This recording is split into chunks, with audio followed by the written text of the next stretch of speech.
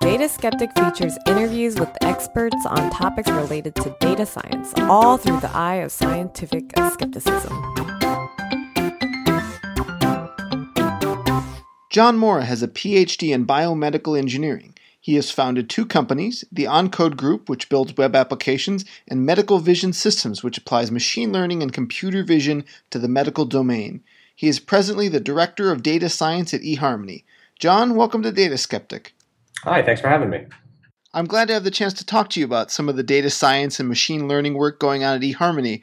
I enjoyed your talk when we both presented at the LA CTO's forum a little while back, and I thought it'd be interesting to share some of your insights with my listeners. One of the things I've always been curious about in the online dating space is how you successfully blend machine learning approaches and other approaches. Presumably there's a line somewhere between what you can solve in terms of matchmaking algorithmically and what is more soft skills or something along those lines. So I don't know if I necessarily agree with that. I think that the notion of love is potentially quantifiable. I don't want to say it definitely is, but we take the approach that we can have a high success rate by matching people on both compatibility and on what we call affinity. A quick overview of how that works is compatibility is this notion of long-term attraction. So eHarmony was founded on this idea that if you find somebody who you're compatible with, you're going to have a successful relationship, you're going to have a successful marriage, you're going to be happy 5, 10, 15 years down the line.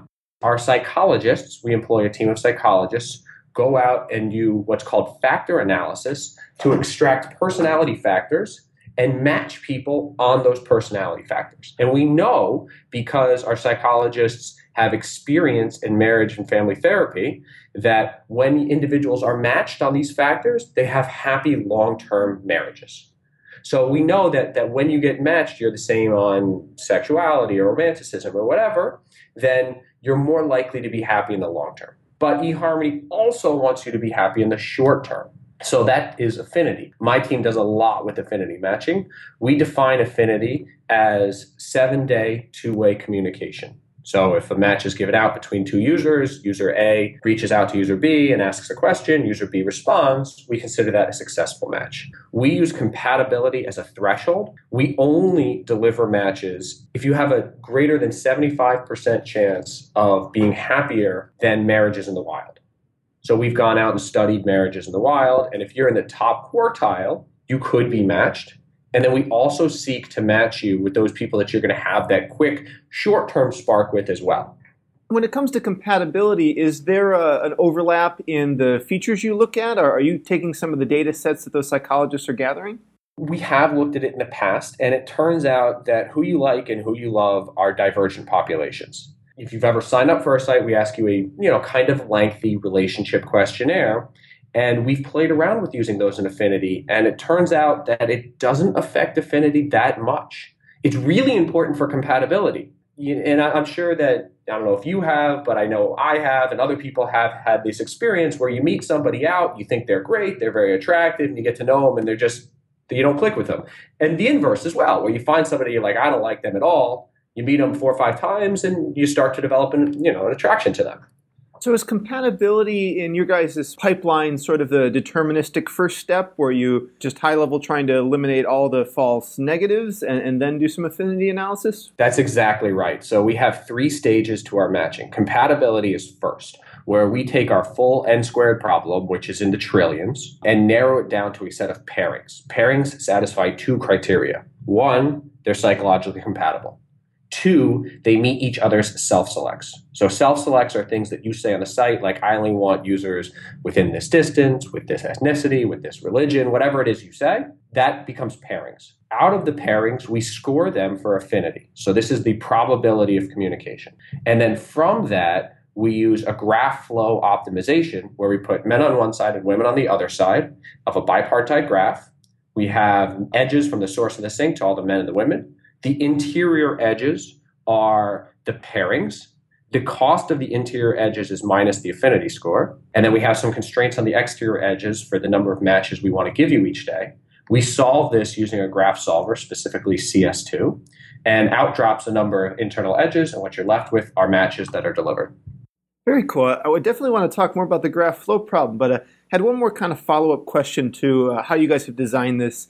As you'd mentioned, you're optimizing for successful long-term relationships, which I think is a very admirable goal. It's not necessarily the only goal. You could optimize for short-term relationships for some reason. I guess the way that you're expressing that objective function in the affinity scoring is that 7-day two-way communication. Could you talk a little bit about how you arrived at that? Why not 8-day communication or depth of conversation? What made that the best objective function for you? When we look at the data on our site, we notice a lot of our users are highly cyclical in their behavior. So they log in just on the weekends, or they look at it just Wednesday night or whatever. So we found that 7 days was the minimum unit of time to catch these weekly cyclic behaviors. And by going more, we just had to wait longer to validate the efficacy of any model we deployed. So we wanted to choose the smallest unit of time such that we can catch these cyclic behaviors. Makes sense. And let's get back to that graph flow problem, maybe first from sort of a computational theory perspective. Why is that a practical approach that you can solve with the technology you have? The naive approach, if you take a step back before, I'm not really sure exactly when we implemented the graph problem. It was before I was hired here. But the naive approach is a round-robin approach. So in a round-robin approach, you pick one person and deliver their best matches. Then you pick another person and deliver their best matches, and so on. The problem becomes that we have some constraints, and that is the number of matches we want to deliver you each day.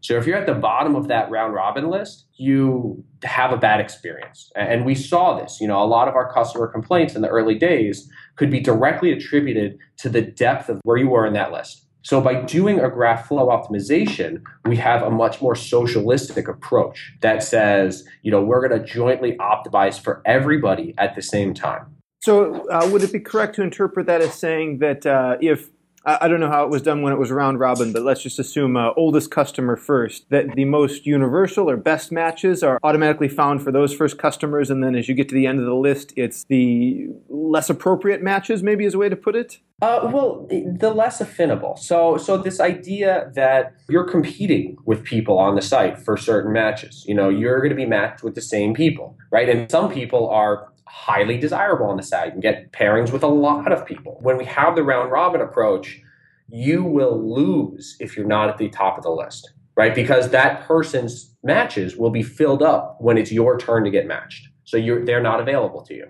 So you will have less desirable matches for you.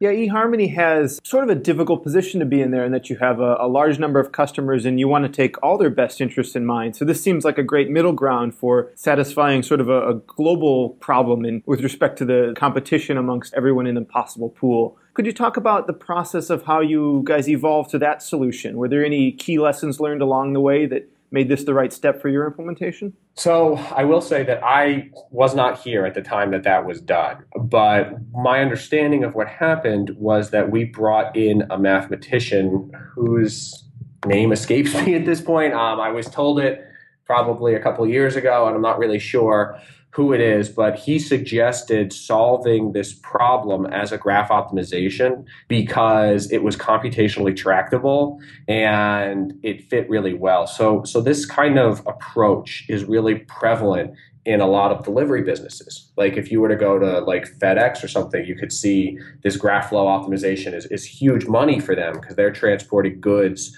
from point A to point B subject to some constraints. Historically, that's really all the information I have.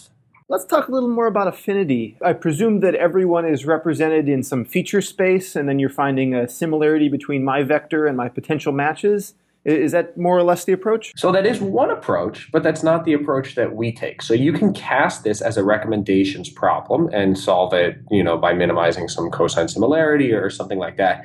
We actually do it as a dyadic classification problem. We extract features from the man and the woman, and then the target variable is whether or not they communicated. This is for historical data. So we actually solve it as a fully supervised classification problem, binary classification problem.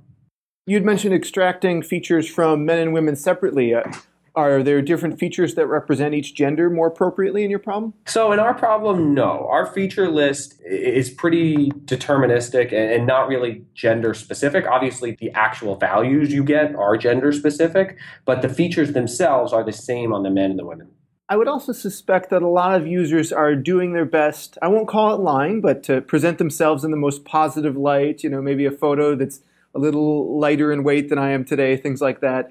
Does that imprecision of observations hinder your efforts to make good affinity matches? That's a really tough question to answer. On one hand, you would say it does. On the other hand, we've done analysis that basically shows it just so happens that every user on our site is 3 inches taller than the national average. Interesting. Take that for what you want. You could argue that yes, people do it, but it kind of evens itself out, if everybody does it.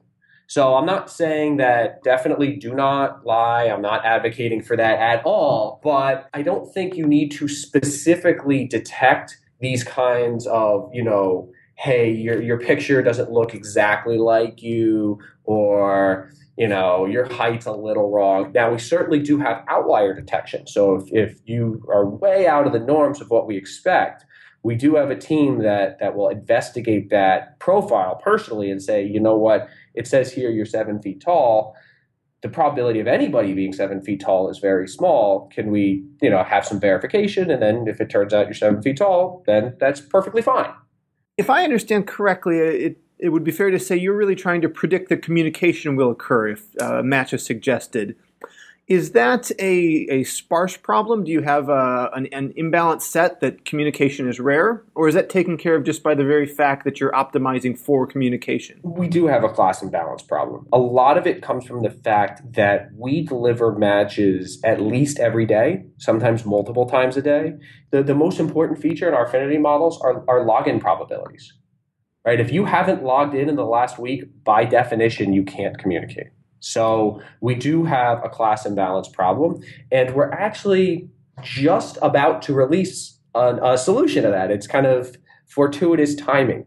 So this is something that we observed in some holdout data that we tried and just our European customers, and it proved to be very successful. So what we did is we noticed that the probability of communication is less than other definitions, potential definitions of affinity. Right? At the end of the day, affinity is not necessarily 7-day two-way communication. It's more abstractly, do you like this person? So you could choose to define that differently. My team and I thought that, maybe another definition we want to try with is just simple profile view.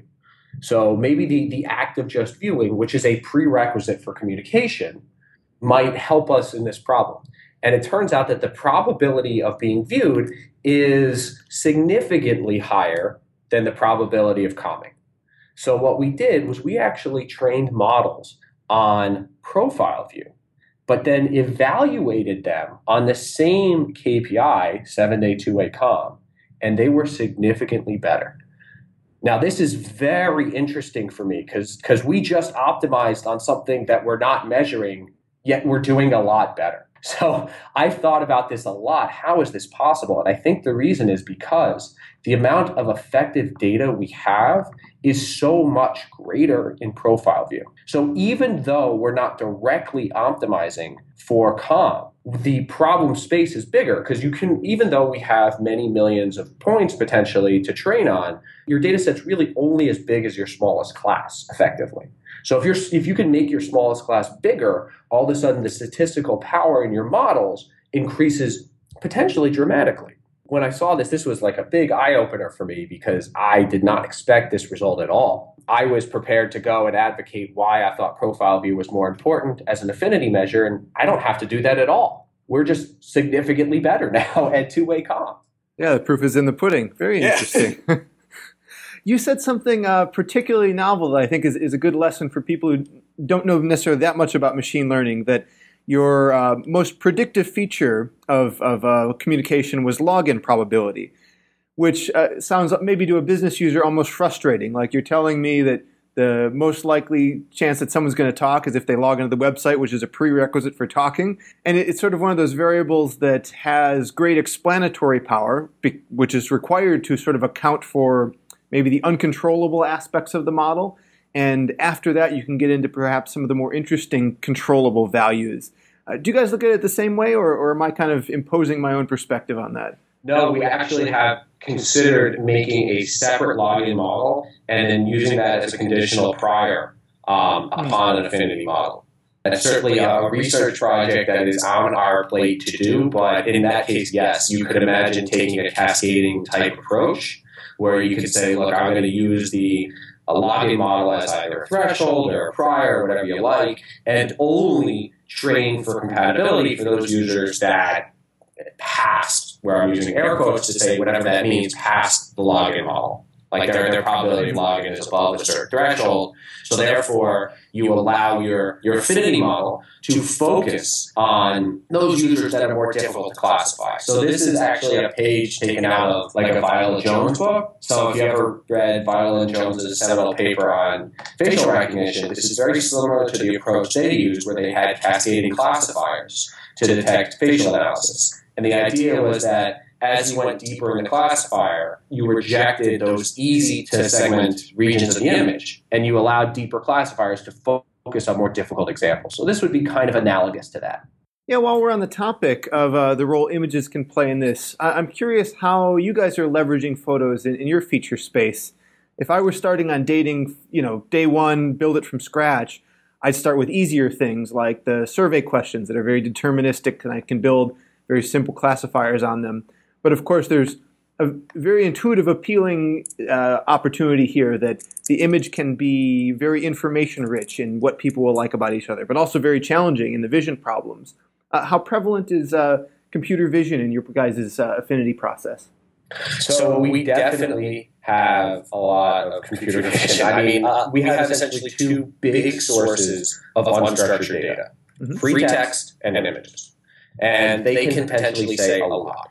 So specifically in the image space, I have written and actually open sourced a facial recognition algorithm that we use here called FaceBards. It's based on a paper that was published by UCI in CVPR 2012, and it's a C++ web service that will accept the JPEG and then return back JSON that says where every face in the image is, and 68 fiducial points on an image for a frontal face and 39 fiducial points for a profile face. One of the insights into our image data, and this isn't that surprising, is that almost all of our images contain a face. So doing facial recognition is a reasonable place to start. And so some of the features that we extract from the image are going to be simple features like your aspect ratio, which obviously requires no face, your face ratio, which is the area of your face divided by the area of the image. You can think of it as a zoom factor. And we've done a lot of analysis on that particular feature and found that it's actually very predictive. There's a very specific range that people want to see. Too close and you see see too much. Too far away, you don't see enough. Then we have a number of Boolean features that extract from your face. Do you have a beard? Do you have a mustache? Are you wearing sunglasses? Are you showing cleavage, which everyone loves? And these are all features that kind of allow us to understand what it is you prefer. I also extract your hair color, your eye color, and I extract your BMI from your image as well. Oh, really? That's very interesting. Yeah, so that one is based on another paper I found by a group out of West Virginia University in 2013. It was actually published in a psychological journal where they had a bunch of subjects that were taken where they had laboratory condition images, so perfect lighting, background, no facial expression. For all these individuals, they had their BMI. They used OpenCV to extract various markers on the face and then created a number of measurements, various ratios of different measurements on your face, and then used that in a support vector machine to regress the BMI. Now, at eHarmony, we don't ask you your weight. Our customers have made it very clear that they don't want that, yet it would be naive to say that weight's not important when you're choosing a mate. Obviously it is. So knowing your weight is important. So if we know your height, which we ask you, we know your BMI, we know your weight. So I really wanted to go and directly assess your BMI. In order to do that, I need ground truth. I asked the West Virginia guys for their data. Unfortunately, I couldn't get it. But at the end of the day, it doesn't really matter. If I can provably extract the same components of the BMI that they do, that is not only sufficient and may be superior because these are going to be individual features that are fed into a subsequent machine learning algorithm. So actually knowing your raw BMI is not necessary. We know the components of your BMI. You'd mentioned face parts. A couple of questions there, actually. Those 58 fiducial points, are those things that I could recognize? Are those like the ratios you were mentioning of like face height to weight? Or is it... No. So fiducial markers are points in an image, not necessarily a face, that don't change regardless of image conditions. So for instance, the tip of your nose is the tip of your nose regardless of if it's occluded, if the lighting changes, if it's a different position in the image, it's still the tip of your nose. Those are fiducial markers. So we'll have fiducial markers around the chin, around the mouth, the nose, and the eyes. And so the whole idea is that, point 38 is always in the middle of your left eye. So anytime you can essentially assign a mapping from a numeric fiducial marker to a specific textual description of what it's supposed to be. When I started looking into vision, it was some time ago, and my assessment was that AdaBoost was the sort of leading approach. And now, of course, we're having deep learning showing a lot of successful places. And it seems like we're in kind of a renaissance of this space. How has that renaissance, if you agree that it's going on, been affecting you guys? Funny you should mention AdaBoost. My PhD was an extension to AdaBoost that we developed at UCLA that used neighborhood-based features to do image segmentation in the medical domain. So I am very familiar with those kinds of approaches, but the deep learning stuff has just proven so much more effective. We're not yet employing deep learning here. It is very high on my roadmap. I've been playing around with various packages, Torch, Theano, Caffe, TensorFlow, you name it, I've probably touched it. And it's certainly the next step. The problem that we have is that none of the off-the-shelf classifiers for deep learning and image processing make sense for us. We have to train our own. The real problem is that if you look at something that was trained on ImageNet, they might have 1,000 classes or a few thousand classes that they're looking for, but our images are always of people. So if you were to just take Caffe's off-the-shelf ImageNet classifier and throw our images at it, which I've done, you get back the same answer. There's a person and they're wearing clothes. While not incorrect in any sense, totally correct, but not useful. I want to know there's a person and they're at a baseball game, or there's a person and they're at the club, or there's a person and they're skiing, or whatever the case may be. That's the useful information, not the fact that there's a person. Yeah, that seems to be one of the biggest overheads. I mean, set aside the fact that we've got to get all the GPU servers set up, just the raw training and labeled data set. These things seem to require massive amounts of training data. They absolutely do. And so that's something that we would have to look at, probably like a Mechanical Turk type solution when we go that route, which is, like I said, is very high on our roadmap.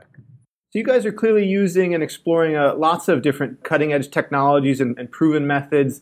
One technology that I believe eHarmony makes pretty good use of, or at least has in the past, is Vopal Wabbit. Could you tell us a little bit about what VW actually is? VW is an exceptionally fast linear learner written by John Langford, who actually sits on our scientific advisory board.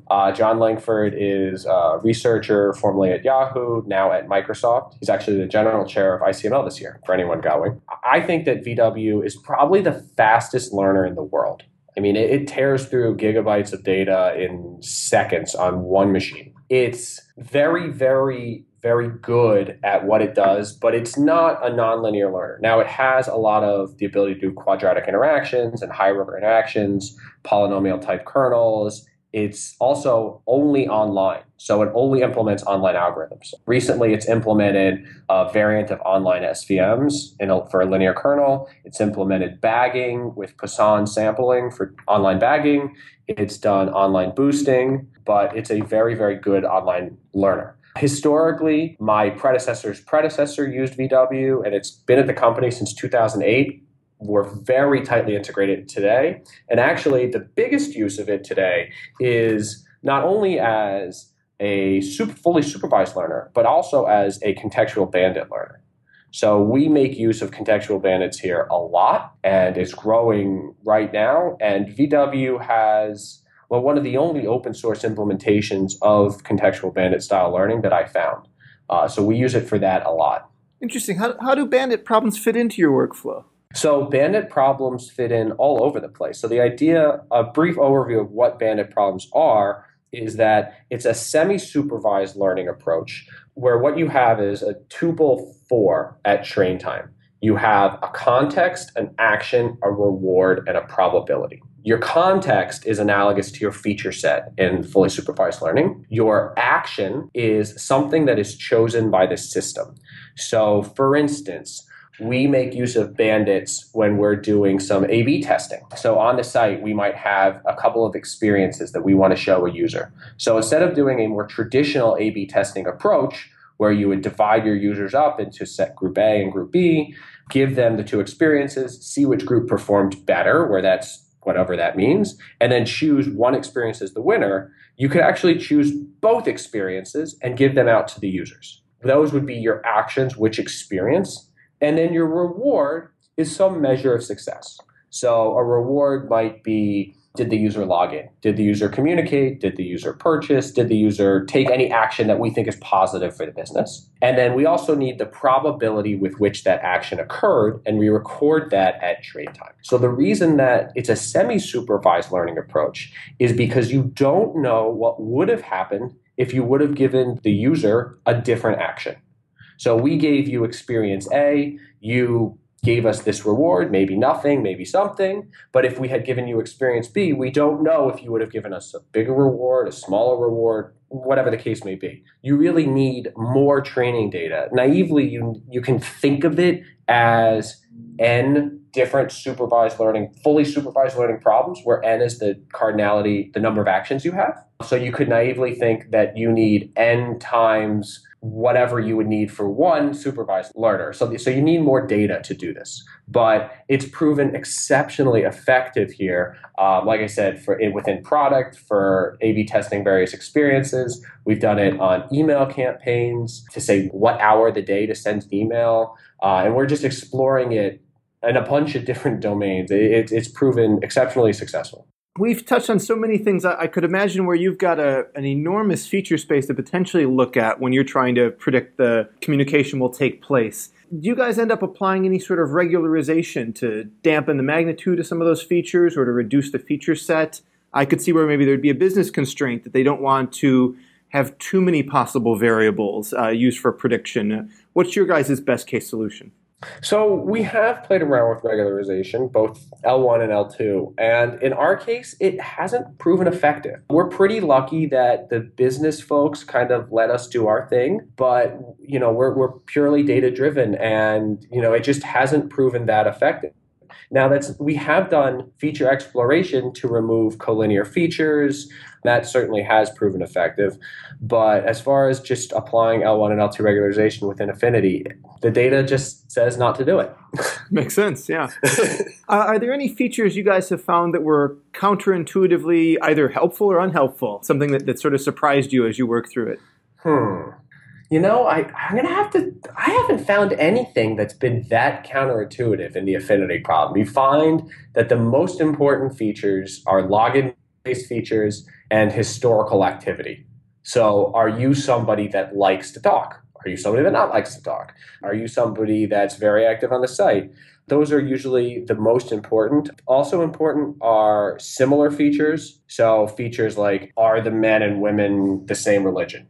Right, that's an important feature. Those kinds of things. So, no, not really. Like most of it has been pretty explainable. Yeah, that's. I bring my own bias to the table here, but I always find that while machine learning is very powerful, rarely is it spectacular in some unprecedented way. Like if you came in and said the secret is you have to pair people that like bowling with people who've been skydiving precisely twice. You've either overfit your data or you're talking about some very subsample that's of questionable state anyways. And we actually had that recently. I did an experiment where I was using bandit learning to determine the optimal number of matches to deliver to each person each day. We did some subset of random sampling in order to get some training data. Trained a bandit learner, so there were, I think we could deliver 6, 7, 8, 9, 10, or 11 matches. We optimized for the total comms you had. So you would think that naively more is better, but that's not necessarily true because of the paradox of choice. But at the end of the day, we made a model that worked significantly better than what we were doing. And when we investigated it, there was essentially 2 spikes in the actions chosen by the learner, one at the low end and one at the high end. And when you looked at the model the highest weighted features by far were how many people had you talked to in the last day, 2 days, 3 days, and so on. And it kind of come back to your point. It's like, yes, that is what you would expect to be. If you want to chat, we want to give you more people. If you don't want to chat, we want to give you less people. But at the same time, the machine has learned this. And the nice thing about machine learning is that you don't have to design any business rules. And if you have an automated training pipeline like we do, then if people's desires change over time, which they do, you'll just capture that automatically and push it out right into production. So thinking about that optimization for communication, it occurs to me, if I were someone who was willing to commit, 10, 12 hours a day to go on your site and respond to literally every message I got and contact every person I possibly could, now, there's no guarantee that's going to be two-way, but I'm almost like a spam agent at that point. Do you have to worry about cleaning people like that out or balancing for it? Or is it that the nature of someone who's emitting such a high volume of messages is of low quality and getting low response anyways? So like you said, a lot of those people don't get a lot of two-way communication, but we do control for that. So we look for people who communicate with a certain percentage of their matches, a very high percentage, and exclude them from training because we assume they're not acting in the way the system was designed, which is for you to consider matches and then communicate with those that you like and don't communicate with those that you don't like. So essentially, they provide no value at train time. eHarmony has obviously successfully matched a huge number of people who are in long-term relationships and marriages and whatnot. Yet we've touched on a couple of points of open, interesting R&D. How do you guys know, I think earlier you said you can't be done, but I recall seeing someone from Amazon's recommendation system team that joked, Amazon's recommender will be finished when the homepage of Amazon is one product that you immediately buy.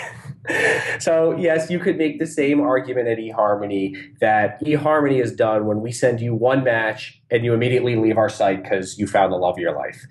The problem with that is that when you're on Amazon, you are looking for something. You probably have a desire to make a purchase. When you're on eHarmony, you could say that you have a desire to find love, but your response with the system is going to be much less deterministic, if you will. You might not come on the site because you're nervous, because you don't know what to say, because you had a bad day at work and you don't feel like dealing with, romantic relationships right now. Totally external to eHarmony could still provide you perfect matches, and they might not work because you're not in the right place emotionally or whatever to be able to communicate with that person. So I kind of think that you can't ever design a scenario where you're done, and it's not because it's not possible, although it's probably not possible. But even if it was possible, it wouldn't be because of the nature of the business. One of the things that resonated with me, and maybe I'm reading into it a little bit, but in your LACTO forum talk was how the system is tunable for the desired number of matches per day. And while that in and of itself could be a data science problem, what's our objective function? How do we optimize this? What I heard was maybe a situation where this is a control system the business wants to have management of, that there's a VP of something or other who wants to be able to fine-tune that. And there's a delicate balance between what a business should control and what a data scientist should control. And it sounds like you guys have had the liberty to do good research and produce good solutions. How do you strike that balance? Yeah, it's always a tricky subject in any kind of data science environment, is you frequently have to manage up. And we've done that. And since data science has existed at eHarmony since 2008, we have the luxury of having a long-term track record of success. But there's still, when we want to break into new endeavors, like deciding to change A/B testing, that's scary to management. And the way that we've approached it successfully is that we will take small subsets of people and say, look, we can afford to make mistakes with these people. So if we've been successful before, if our trained model on this small group of people is not successful, then okay, we didn't do our jobs. That has yet to be the case. And so our management has been very good at allowing us the room and the time, really the time is the more important thing, to experiment. And we're very transparent that at training time, when we're exploring what we might do, we're going to be worse potentially. And that's the cost of doing business, so that in the future, we're going to be significantly better. And that has, here at least, worked out very well.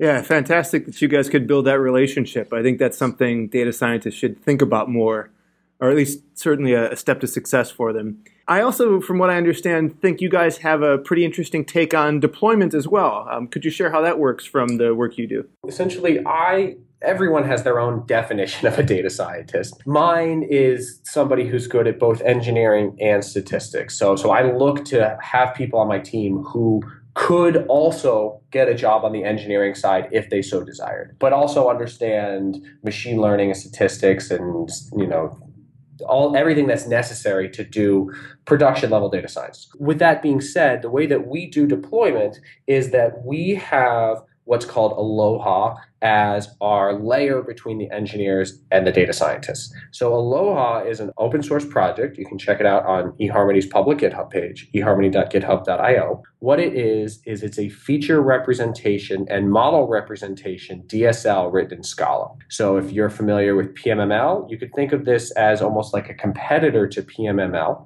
with the big advantage in that it represents the features as well. Aloha exposes an interface that's just a function that goes from type A to type B that's called model. So the engineers provide your type A and immediately get back type B and are unaware of the implementation.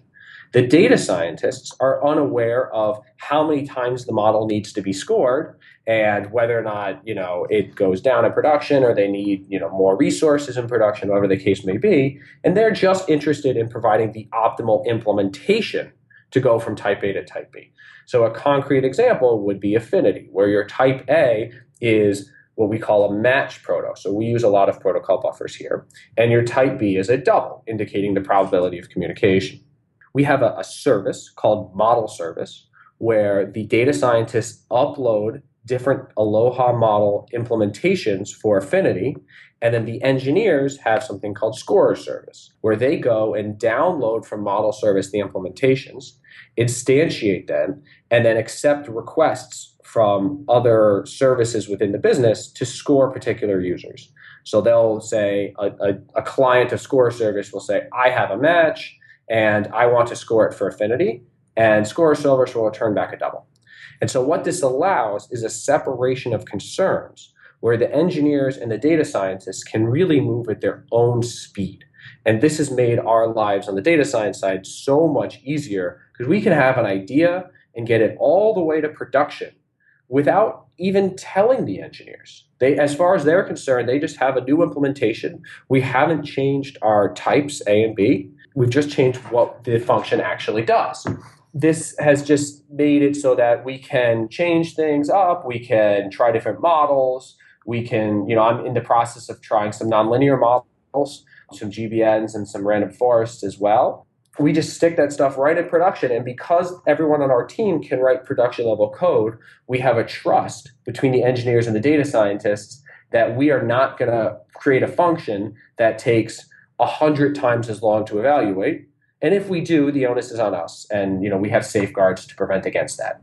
And then is your, let's say, are you able to sleep at night because you've done validation on your model, or do you have some sort of production checking as well? I'm able to sleep at night. I do a lot of validation. So when we train our model, we don't just go ahead and look at the training set and create an Aloha model. We, after that, do various levels of validation where we make sure we can instantiate the model we made. We make sure that the Aloha model and the native model, like the VW model, produce the exact same results. We then do some load testing to say, okay, the Aloha model evaluates, takes this long to evaluate. We also push a number of statistics on the model to Graphite, testing statistics on some holdout set. That these are reports I can look at every day. And then we have it fails fast. So our model trainer process will fail immediately if a model can't be deployed. Because at the end of the day, if we miss a day for deployment of a model, it doesn't bring down the business. The next day, it's not as good as it could be, and that'll be fixed when we come to business the following morning.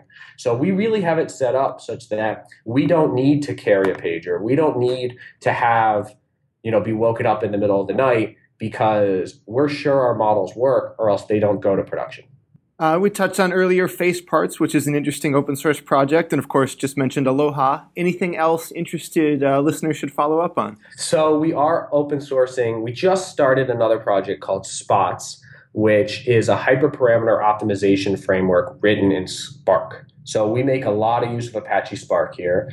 And what we found was that there exists a number of hyperparameter optimization frameworks, probably one of the most famous being HyperOpt, but there's also stuff like AutoWeka. The ability to do hyperparameter optimization relieves a lot of burden from the data scientist, but we didn't find anything that worked in Spark. So since we make use of a lot of Spark here, we wanted to release a general purpose hyperparameter optimization framework targeting Scala and Spark. So it's very young. The developer who's working on it was working on it for a little bit and is coming back to it hopefully next week. But it's up on our public GitHub page, and you can follow along the progress there. Awesome. I'll mention all those in the show notes for anyone who wants to take a deeper look. You guys hiring or anything else to plug? We're always hiring. I'm always looking for essentially two types of candidates. Your more generalist candidates, which is somebody who can do everything from production level Java and Scala to implement VW models. We're looking at H2O, Hexadata's H2O as well. And then we're also looking for what I'm calling more specialists, which are people who are very, very good at either image processing or text processing and can come and provide general feature extraction libraries for use across all of our models. So we're looking for both types of people. Very cool. Well, John, it's been great talking to you. Any place people can follow you online, Twitter, a blog, anything like that? I am on Twitter. I'm not very active on Twitter. And you should check out, I publish a lot of stuff to eHarmony's public GitHub page. I'm also going to say I'm the host of the LA Machine Learning Meetup. So if you go to meetup.com and look up LA Machine Learning, we have meetups a couple times a year at eHarmony. We have an upcoming speaker from Hulu who's going to talk about his new deep learning-based recommendations paper that got accepted to ICML this year in July. So if you guys want to come check that out, that would be awesome.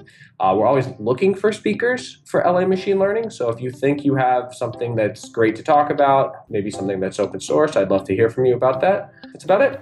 Awesome. Well, I plan to see you in July, if not sooner. Thanks again for doing this. All right. Thanks. Have a good one, Kyle. You too. Take care. For more on this episode, visit dataskeptic.com. If you enjoyed the show, please give us a review on iTunes or Stitcher.